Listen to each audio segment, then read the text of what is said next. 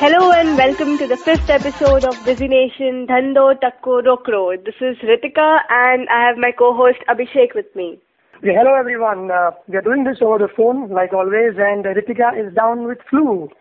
No, it's not flu, it's just a bit of cold. Oh, okay. But then my voice is totally gone, so this time Abhishek is going to do all the talking and... Men are trained to listen music, huh? Okay, cool. So this week we have the Harry Potter extravaganza, which will probably end very soon. We are already a fortnight after the first book was released across 93 countries. 12 million copies sold in US alone, 325 million copies are sold of all 5 Harry Potter books over the past 10 years. Just to put that in perspective, there are only 70 million computers which have Windows operating system. So, oh wow! I mean, there must be something really in these books, because I am one of those very, very few and rare people who have been totally left untouched with all this Harry Potter mania and all the craziness, because I have neither seen a Harry Potter movie nor have I read any Harry Potter book. So I know, I mean, our listeners would be thinking that, okay, I am in some gaon kheda, I am coming from there. But I am totally clueless about Harry Potter mania. So tell me more about it. One of my friends' daughter read the first book when she was 6.5. My God. I was barely framing the first English sentence in grammatically correct. Definitely. No, and then she's in 10th now, and then I asked him that she must be studying a lot and all that stuff. He's like, no, she was last seen reading page number 160 after an hour. And that last book was released. Okay, so you're not talking at all, are you, this time? Okay, one of the reasons why I didn't buy the Harry Potter book, I've read the first 3, but didn't buy this time because it is priced at 975 rupees here. It's a little too costly, I think. Yeah, but then that's the MRP. If if the bookstores are selling it at the MRP, then I think it's fine. And it's like when you have a product like Harry Potter, it doesn't have any competition. How many such books are there for children? No, right now there are none. I have not gone beyond reading Phantom comics when I was a kid. And Champak and Chacha Chaudhary were the only things that we got as kids. And also they've spent $10 million on protecting the book being stolen all across the globe. So, because the entire business model of Harry Potter is the privacy of the suspense or whatever. In fact, I read the height of the suspense was so powerful that people were buying the books, and the first thing they used to do is look at the last page and see, okay, who's dying, who's the person who's dying. Absolutely. And then they will start reading the book. Yeah. So to protect that, they have put in a lot of money so that they can fight piracy. And the book has also been released in Hindi. Manjul Publishing House, it's a Bhopal-based publishing house. Now, the latest book has been released for 350 rupees only in Hindi. And the first one, Philosopher's Stone, was released at 165. But though it is setting these standards for fighting piracy, do you really think that one single Harry Potter has changed the Indian publishing market? It has for a little more than a fortnight, at least. No, I think Harry Potter is the only book which is, since the past decade, is being seeked. Kids wake up in the morning at 6 o'clock to get that book when the day it is released. But there is no other book or author in India which elicits this response from the people. Now, we have authors like Salman Rushdie and who's the other chap, that B.S. Naipaul. One of them has been knighted, the other one has won himself a Nobel for literature. They are from Indian origin, but somehow I think the Indian authors, for some reason, have not over time been able to attract the youth to read. We watch TV, we surf the internet. Yeah, but I think the reason why this is happening is not only because there are not good authors. I feel there are good authors. And whenever a book like we had that 5.7 of Chetan Bhagat comes, then it does sell like hotcakes. But I think it has also got to do a lot with the reading habits of people in India. It seems India has got a potential English segment market of around 1,500 crores. And it ranks 3rd in the world in its number of English publications after US and UK. So it has got a huge potential market, but it seems that the print runs of successful books have been as low as 1,000 copies. So now, why is that? I think one, as you said, maybe because of high price, but I feel it is more because of poor reading habits of people in India. No, if you see kids these days, the time is divided between academic books, playstations, internet surfing. then either udhar thoda outdoor activities. So where do they get time for leisure reading other than a few comics here and there? You even see the older generation, we are not older generation, okay, the normal, the working population like 20s or 30s. Where is the time left to read, or where? I don't find people really reading these days. See, even if you have the time, Ritika, now see, when you want to read a business book, okay, you will read a Jack Welch, Michael Dell's autobiography, Lee Iacocca. Now, India also have many deserving leaders like Ratan Tata, J.R.D. Tata. We have, n number of them. But then the Indian authors, for some reason, have not written anything much about them. That could be the case. Or maybe it's just that the foreign books are marketed so well that an Indian student studying in a B school would rather read something about Ricardo Semler, a small-time entrepreneur from Brazil, than read about J.R.D. Tata's biography like Beyond the Last Blue Mountain. So I think a part of it is also to do with they are not marketed well. I remember as a kid, we used to have such a craze for encyclopedias. But nowadays, I don't. I didn't read any of them, not me, but generally. But everything is there on Wikipedia. You go and you find, or any other site for that matter. Why Mumbai is a much bigger market for publications and newspapers than other metros like Delhi, especially. And the reason was that because people, they travel so extensively in Mumbai, and because of that they read a lot, because they need some avenue to do time pass. And so they start reading, and this slowly inculcates into a habit. So that is why the way midday sells in Bombay doesn't sell in Delhi. Yeah, that's true. I feel how about listening to podcasts while traveling instead of reading? Excellent ideas. Actually, that's what happens in US and UK. People nowadays, they download news podcasts, and that is how they get their daily news. But I also think a lot comes from the parents and the teachers. Definitely. The parents are well read. For example, now that girl, she's 15 and she must have read Sherlock Holmes, everything. Now I barely had started reading back then. It's not that my parents don't read. So now I know how Abhishek's kids are going to be.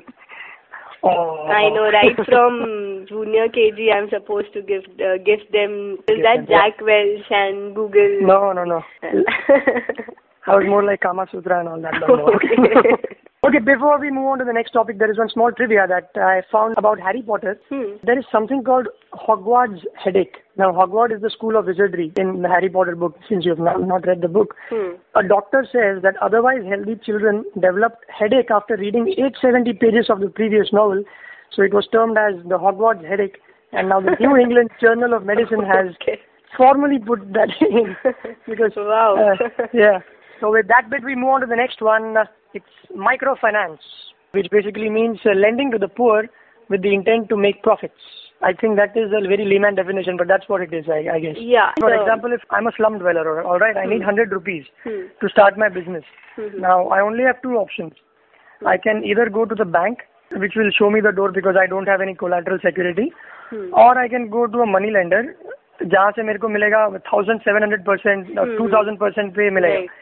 So then what happens is, now these guys like ICICI, SKS Microfinance and the Grameen Bank in Bangladesh, they lend you 100 rupees at 31% interest, which is still higher than the normal banking interest, which is around 10 to 12%. And the difference amount is where they make the money. And the poor guy is happy because he's getting those 150 rupees or dollars from where he can buy his buffaloes, his milk, his butter, and start a small shop. That's right. But along with giving credit, microfinance is also about providing basic banking or financial services like savings or insurance, etc. Because poor people cannot afford the luxury of services like, currently if you see our banks, you need to have a minimum balance in your savings account. And these people, maybe they want to deposit some 5 rupees, 10 rupees per day in their bank account. So microfinance also gives them avenue of safe saving of their money. Yeah, you're right. McKinsey actually estimates that as much as half of the 3 billion poor people in the world, everywhere from India, Somalia, Brazil, etc., they are eligible for insurance and whatever you just said, the savings account, etc. And they are eligible to get loans up to $100 at a very high interest rates. So that's why private equity and venture capital funds like Sequoia Capital, for example, which funded Yahoo and Google, they've just put in 11 million in SKS Microfinance, led by Vikram Makula. So it's not like charity, but...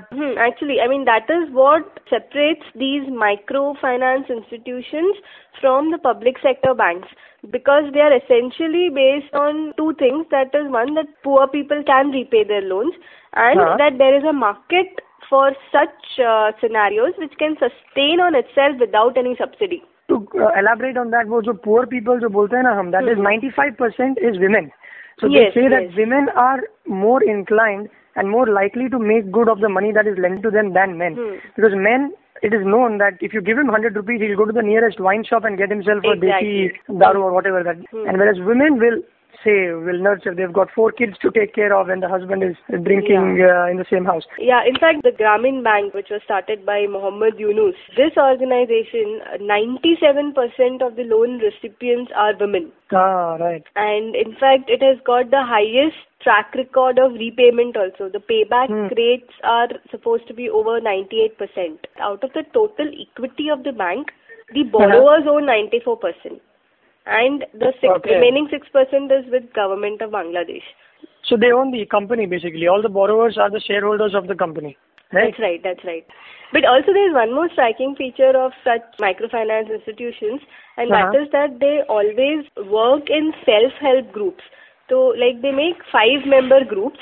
Right. And every borrower, if I want to borrow some money, then I should belong to that 5-member group. And even though repayment will be only my responsibility, the whole group will see to it that I behave in a responsible way. So if tomorrow I want to blow all my money in drink, I cannot do that. So that is one of the bases of such kind of institution. Wow. They should have microfinance as a part of the economics lectures or textbooks. Definitely, what we have in our... Normal economics goes that you do not lend to people who cannot pay you back, right? Simple. Right. That's why banks don't lend. So I think it is unconventional banking or what, but it is working certainly. You see, there are companies like Omidyar Network. Omidyar is a guy who founded eBay. Right.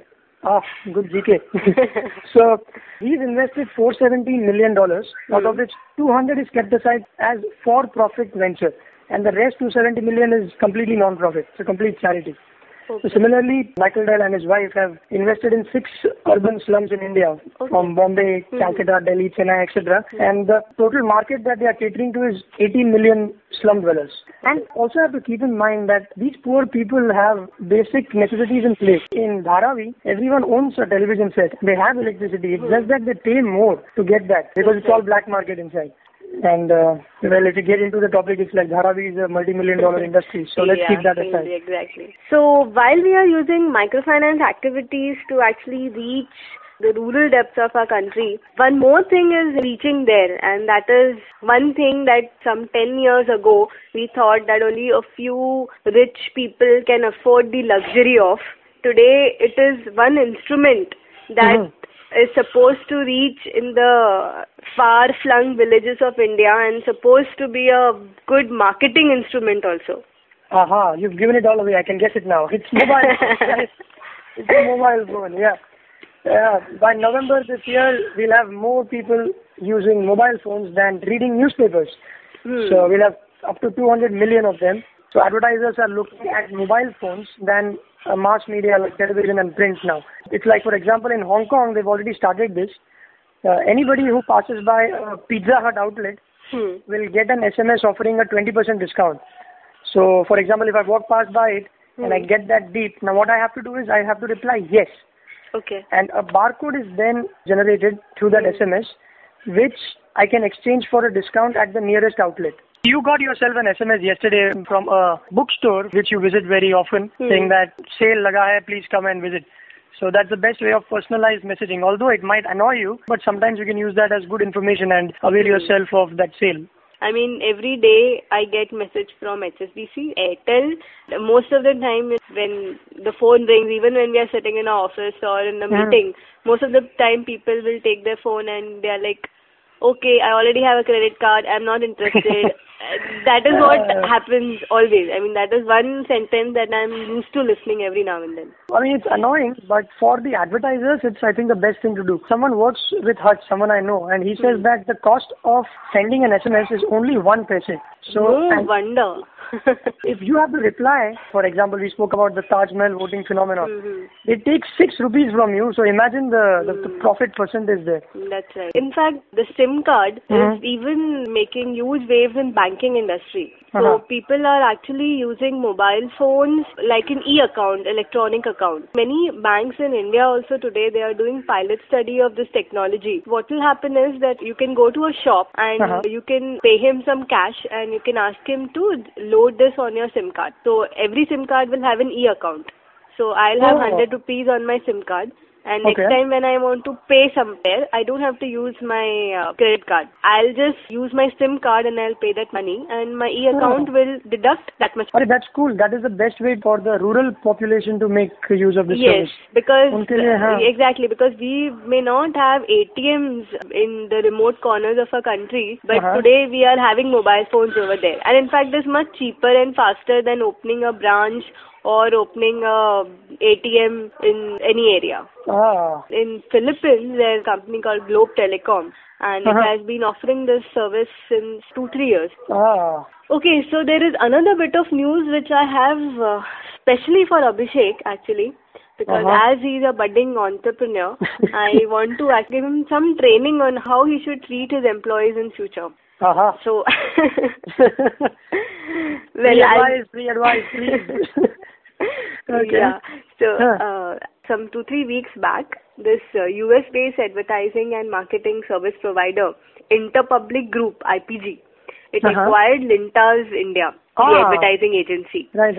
And as a result of that, what Lintas did is that whatever profit they earn out of this deal, whatever money they earned out of this deal, they have decided to distribute it amongst all their employees. So all the CMD of the company, Prem Mehta, he has decided to distribute the amount amongst all the 550 employees working in the company, right from the MD to the peon. In fact, there are secretaries who have worked for like past 30 years and they have got around 30 lakhs. 30 lakhs for secretary? 30 lakhs, yes. And people were like really happy, and it had come as a big surprise to them, and they just couldn't believe that such a thing has happened. And it seems how they calculated the amount of money to be paid to each employee was that it was 40% of how many years you have spent in Lintas and what is your current annual income. If you're earning 6 lakhs today and you've been working for 20 years, then 40% of 20 into 6, that comes to 48 lakhs. It's half a crore, yaar. Yeah, and that is what people have got. And that is what people have received. Don't worry, you will not be forgotten, my dear friend. And you have to make that kind of money. And it seems that the total payout has been around 200 crores. So. Cool. Yeah, just to give everyone a heads up, it is Ritika who gives me a call over the cell phone all the time. So she bears all the mobile bills. And this is no microfinance institution, so this will be charged at 100% interest. No problem over there. Yep. All right, that's about it. And as a collateral, I have Abhishek's cell phone with me. Oh, you do? Since when? No, I can flick that anytime. So I assume it is mine. All right, that's about it from this episode of Busy Nation. Log on to www.theindicast.com. Go register yourself. It's a very, very small page. We only want your email ID. So do that and leave your comments there. That's about it. Bye-bye. Bye-bye.